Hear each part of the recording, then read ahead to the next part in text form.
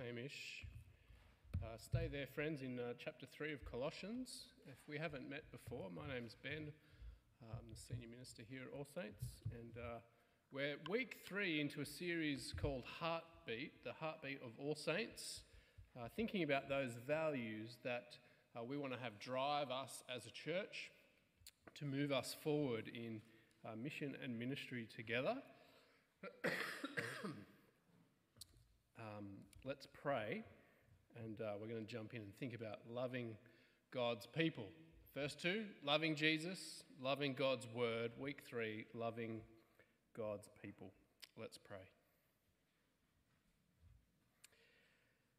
Our Father, we ask that you will fill us with the knowledge of your will through the wisdom and understanding that your Spirit gives, so that we may live lives that are worthy of you and please you in every way, bearing fruit in every good work, growing in our knowledge of you and being strengthened with all power according to your glorious might, so that we may have great endurance and patience, and giving you joyful thanks, for you have qualified us to share in your inheritance of your holy people in the kingdom of light.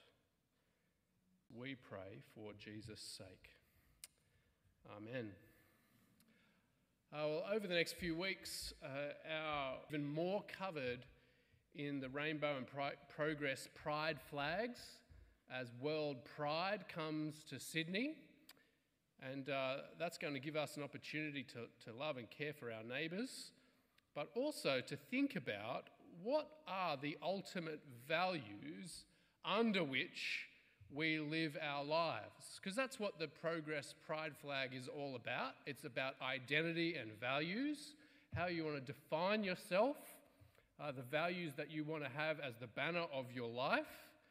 As I sat under 2 absolutely gigantic pride flags on Tuesday afternoon at a City of Sydney rec centre, I felt that at these few weeks, as we continue to see these flags all about in every cafe and shop and place that we go, it's a good challenge, I think, to not only be praying for our community and those around us, but also to identity markers of something that's much bigger than just gender and sexuality.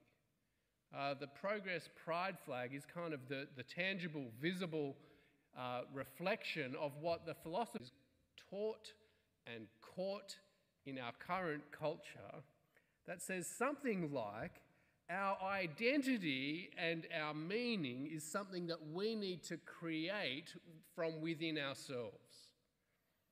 That we need to somehow locate and cultivate from within ourselves and our own desires an identity and a meaning for ourselves, so that we then give expression to in how we live our lives.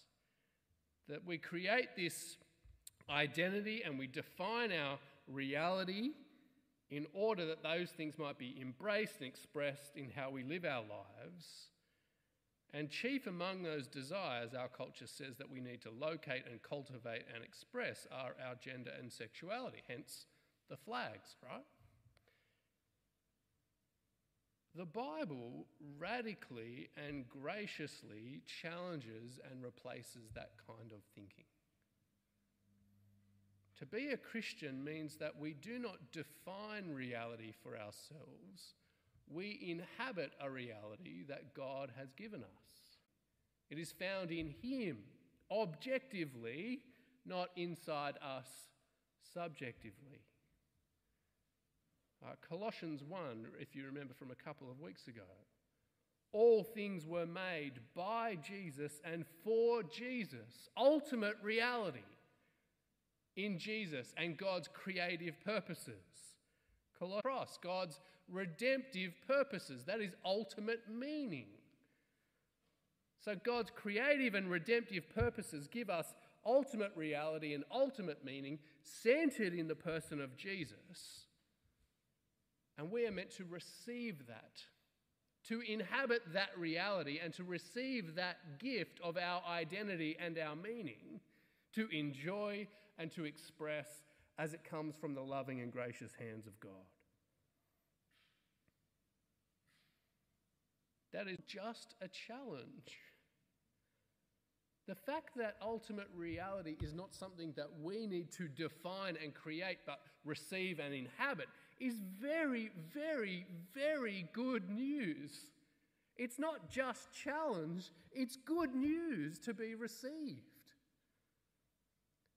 Think about it for a second. If we are the ones that need to define ultimate reality, that we need to somehow create and identify and cultivate our own identity and meaning, is it any wonder that our culture, our community, that the people around us are so crushed by feelings of disappointment,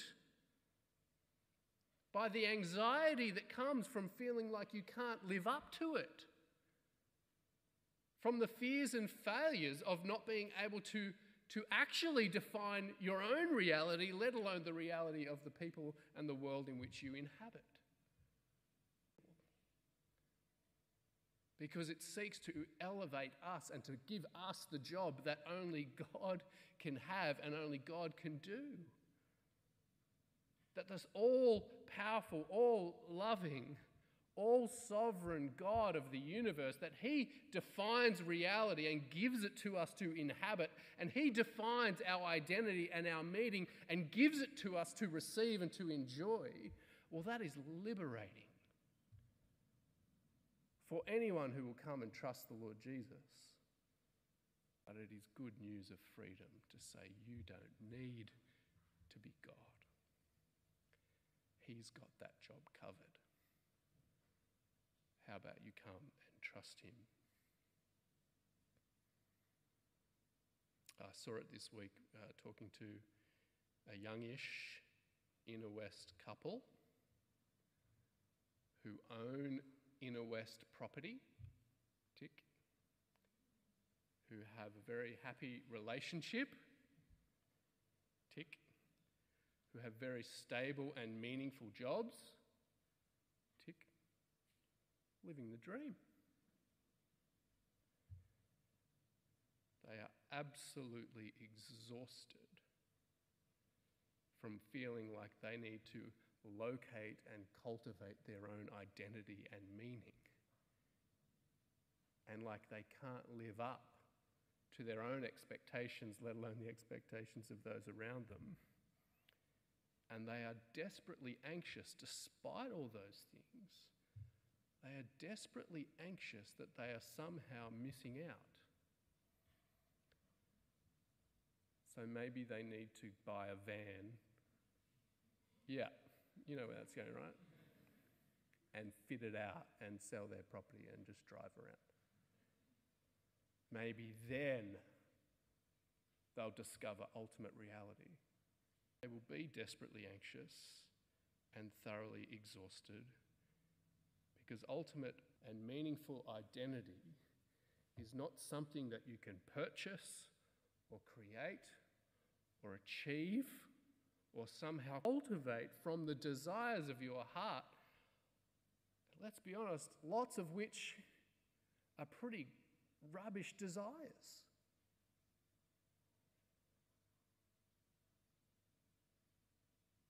That actually rest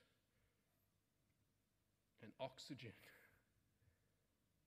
and life and freedom and a secure hope for the future isn't purchased, created, or achieved, but is something that's defined and created by God and given from His most loving hands to be received by anyone who would trust in His Son, the Lord Jesus.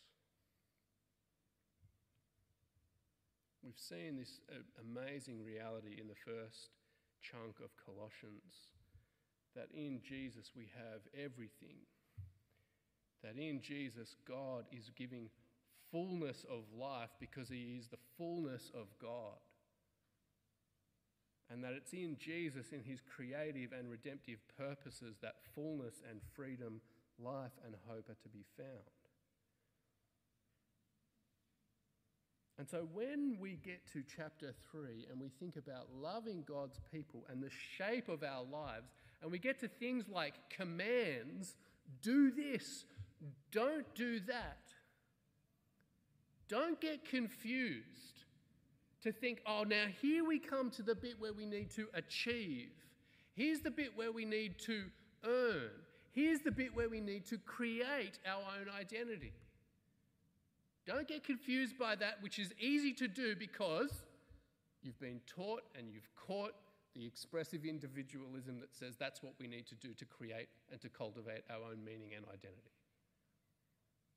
No, by the time we get to chapter 3 and there's all kinds of commands, do this, don't do that. It is building on the reality and the identity that we've already seen that we have in the Lord Jesus if we're trusting in him. And so when we get to chapter 3, it is, here is your identity. Go live that out. Knowing there's nothing more for you to achieve or to create or to cultivate from within yourself. But you get to live out and enjoy what Jesus has achieved for you. And so here's what I want. Again, sorry, that's a long introduction. So here's what we want to see from chapter 3 tonight about our identity in order that we might love one another as God's people here as a church. We want to see how we receive our identity, express our identity, and mature our identity. That's what we're going to get after together. Levi, can you go get me some water? Thanks. All right. Paul starts not with what we need to do, but who we are in Jesus. Have a look at chapter 3, verse 1, receiving our identity. Since then, you have been raised with Christ. Set your hearts on things above, where Christ is, seated at the right hand of God. Set your minds on things above, not on earthly things, for you died, and your life is now hidden with Christ in God. And when Christ, who is your life, appears, then you also will appear with him in glory. Now, that might be a big shock to you if you're a Christian, when Paul says, guess what? You died. Thanks. And the way that he is speaking is that in Christ and what Jesus has done, your identity and reality has been so caught up with Jesus that when he died for sin on the cross, the Bible says if you've trusted in him, that is like you have died to sin on the cross. His death is for you. He died in your place. You are dead to sin and alive to God. And so if you have died to sin, then you better be putting sin to death in your life. Since you have been raised with Christ, that is your location, that is your reality, raised with Christ into the heavenly places, then set your hearts and minds on those things. Your life is so wrapped up with who Jesus is and what Jesus has done, that what is true of him is true of you. He died to sin for you, so you've died to sin. He rose to give you eternal life, therefore you rose with him. Jesus is at God's right hand in heaven, and so set your mind and heart there, where Jesus is. A lot of years ago, I went to America chasing a girl. Yeah, mission accomplished. Finished work and we're still in LA. A long way from home, right? But I've stepped onto Australian soil when I've stepped onto that flight. And even though there's a long way to go, so confident was he that he would land me safe back in Sydney. Welcome home. And all I had to do was sit back and enjoy the rest of the flight, and he would do the rest. And it's like that with Jesus. You've trusted in Jesus for eternal life. You have died to sin. You are living for him and with him. So sure is Paul that Jesus will bring you safely home to heaven to enjoy him in his perfected future. He can say, you have risen with Christ. That is your reality. That what is true of him is true of you. And so if that is your reality, if that is your identity, then don't get stuck with your heart and your mind clinging to the things of this world that are perishing, but set your heart and mind on things above. That is where you are, where Christ is, where life and hope reside. Set your mind and heart on things above. That is not about the architecture or geography of heaven.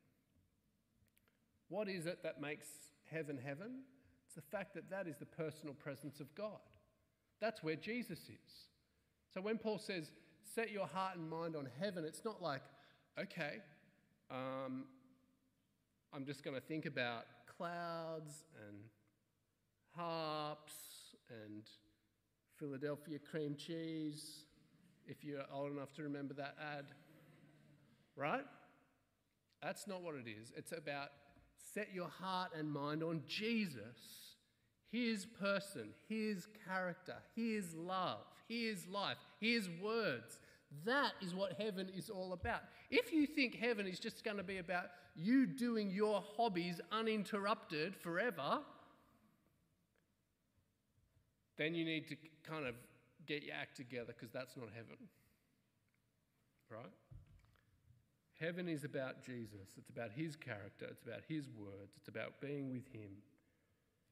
So to set your heart and mind on things above is not some disembodied spirituality that removes you from this world, but is the mindset and the heart set that actually radically shapes your embodied life in this world. So as you receive this identity, you then need to express that identity. It's not expressed by sitting in the corner thinking heavenly thoughts that have nothing to do with life in this world. It's about setting your heart and mind on Jesus and allowing him to radically change and live this embodied life while you wait for him to return or to bring you home to heaven. It's one of the great things about the Christian life, that being heavenly minded is extraordinarily practical in its application. So how do we express that reality and that identity? Have a look at verse 5. Put to death, therefore. You have died. You've died to sin. Put to death, therefore, whatever belongs to your earthly nature, those things that are in opposition to Jesus and his kingdom: sexual immorality, impurity, lust, and evil desires, and greed, which is idolatry. All those things that seek to grasp at the things of this world and to put the things of this world in the place of God. Greed, putting money and possessions in the place of God.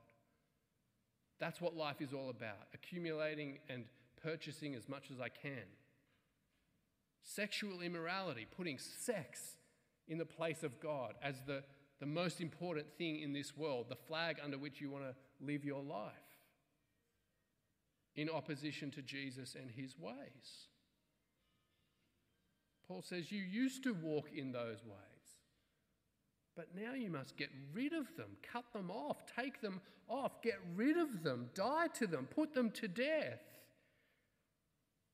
These things that do not belong to the life that is to be expressed, the life that is given to you in Jesus. Rather, take it off and live out the new identity and the new reality that Jesus has given you by his death and resurrection. I have this very vivid memory of me being maybe 16. And my dad picked me and some friends up from a party, and we're in the car, and I was an idiot. And I was an idiot and my dad driving the car didn't miss a beat. Cool as a cucumber, didn't yell or anything, he just said, "We don't talk like that." would have been dumb of me to go, well, Dad, I just did. List out these things, put them to death, get rid of them. He's not saying that it is impossible for a Christian to sin. Guess what? We will all struggle with sin until Jesus lands us safely home. But the ongoing reality for the Christian is that we're putting those things off, knowing these things are not appropriate. This thing, that does not define me. That does not fit with the identity and the reality that Jesus has given me by his death and resurrection. Get rid of these things in order that you might express the character of Jesus as the new creation that God is making you, his son, Jesus. And so your life is meant to reflect that perfect future that he is taking you to enjoy. Because it's already begun, Jesus rose from the dead and you have been raised with Christ, that future has already begun. And so start living like you're enjoying that future. Start living like that is your identity, like that is your reality. I was saying this morning, I don't know how else to put it, the word that... Therefore, as God's chosen people, holy and dearly loved, clothe yourselves, right? It's get rid, take off. He's already done that. Doesn't leave you standing there naked. He says, put on. All right, clothe yourselves with these things. Look like this. Live like this.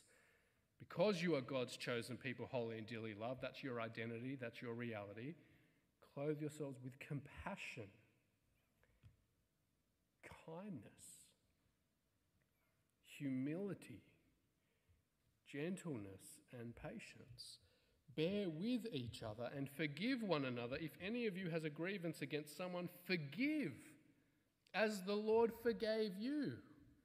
And over all these virtues, put on love, which binds them all together in perfect unity.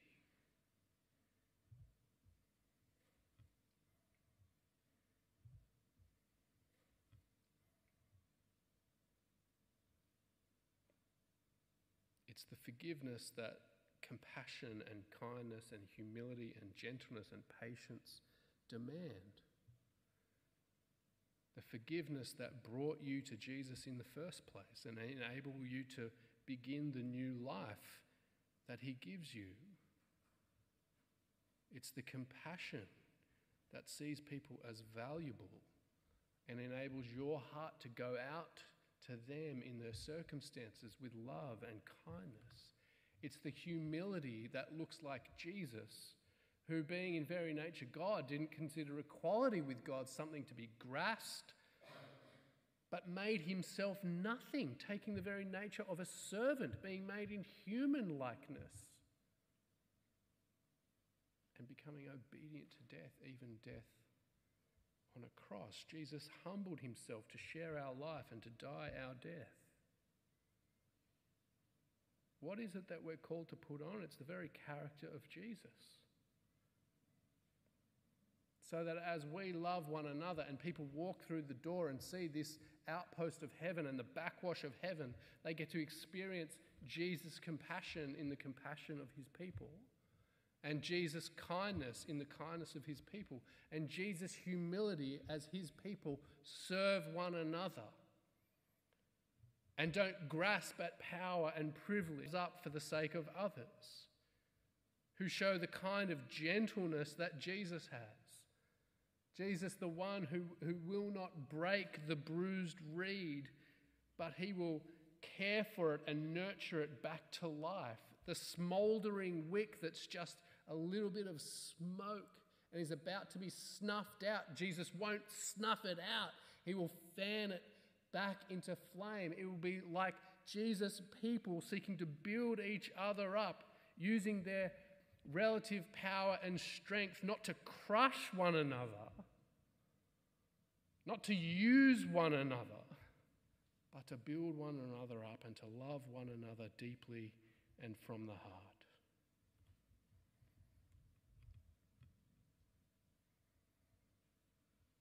God's people, his body, the church, get to be a little outpost of heaven, showing the world that is being crushed with fear and anxiety, showing the world that is desperately anxious, trying to achieve and to cultivate meaning, reality, and identity, to show the world and challenge the world. Look at the freedom. Look at the life. Look at the love of Jesus, who loves you, who made you, who died for you, and who desperately wants you to enjoy the perfection of his eternal kingdom. So come to him. Trust in him. Let go of whatever it is that you're seeking to cultivate from within yourself and the identity that you're seeking to create and achieve and build from your own desires. Let go and find your rest and your contentment and your hope in him. And come and join us as we enjoy that together, as we try truly one another and to set our hearts and minds on him, Jesus our Saviour. Let's pray and ask him to do it for us.